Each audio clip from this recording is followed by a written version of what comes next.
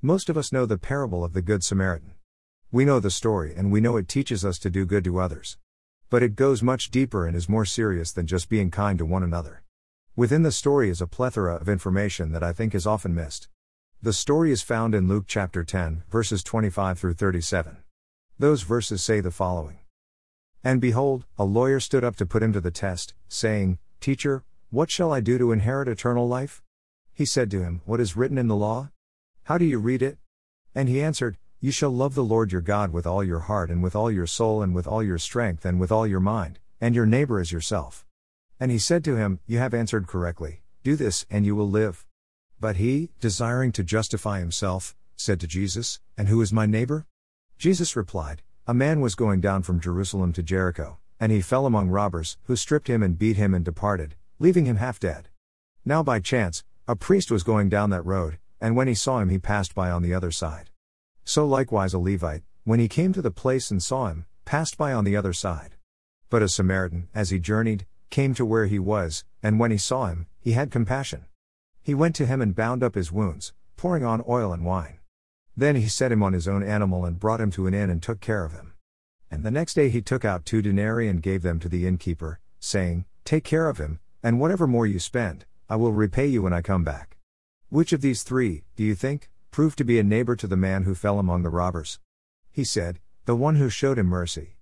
And Jesus said to him, You go and do likewise.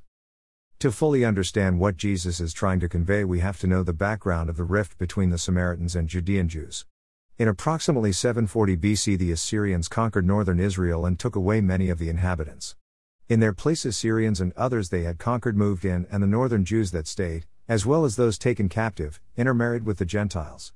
They mixed their Jewish beliefs with pagan ones, making an amalgam religion. After years had passed, the Assyrians were exclusively practicing Judaism. However, as they were not truly Jewish, they were not permitted to help in the rebuilding of the temple, which caused deep resentment. Assyrians Jews built their temple and believed they could sacrifice outside of the Jewish temple in Jerusalem. The Judean Jews disagreed and both sides ended up despising each other.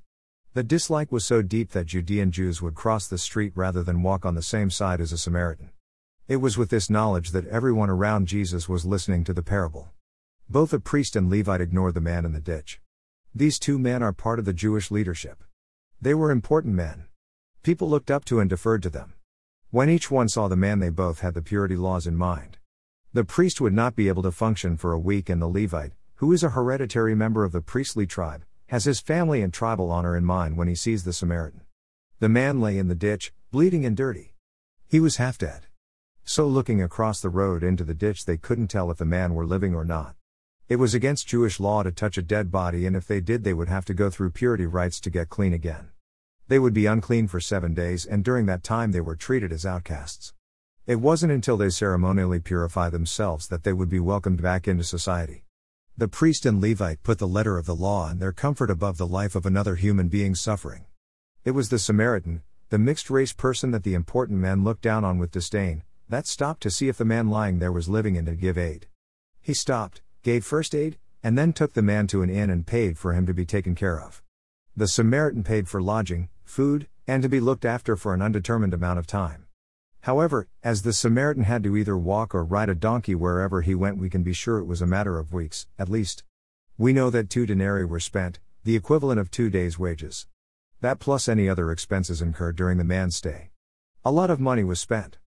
What are we to learn from this passage? The point of the story, I believe, is that a person's life is more important than societal nicety laws, more important than our comfort. Other passages within the Bible support this. John 13:34 and 35 tells us we are commanded to love each other as Christ loves us. And if we do so, we will be known by others as a follower of Christ. Matthew 22:37-40 says that the greatest commandment is to love the Lord with all our heart, all our soul, and all our mind. Christ then says there is another like it, to love our neighbor as ourselves, and that it's on these 2 commandments that all the law and prophets depend. 1 Thessalonians 4:9 and 1 John 3:11 and 4-8 say the same thing. We are to love others as God has taught us, commanded us, and by doing so we show we are His. It is this message that the entire New Testament revolves and is built upon. Think about that for a few moments. We are commanded to love others as ourselves. Now, that does not mean that if we don't like ourselves we treat others with that same dislike. God wants us to love others as He loves us. That is a perfect love. How well are we living out God's command? How often do we put others before yourself? We can always find some way to show love to others. It may be nothing more than a smile and kind word to someone.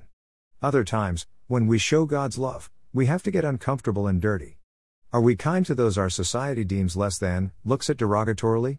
Do we do what we can to help those we come across who are hungry or have some other physical or material need? What about the immaterial needs a person has? Listen, when we can, to someone who needs to talk.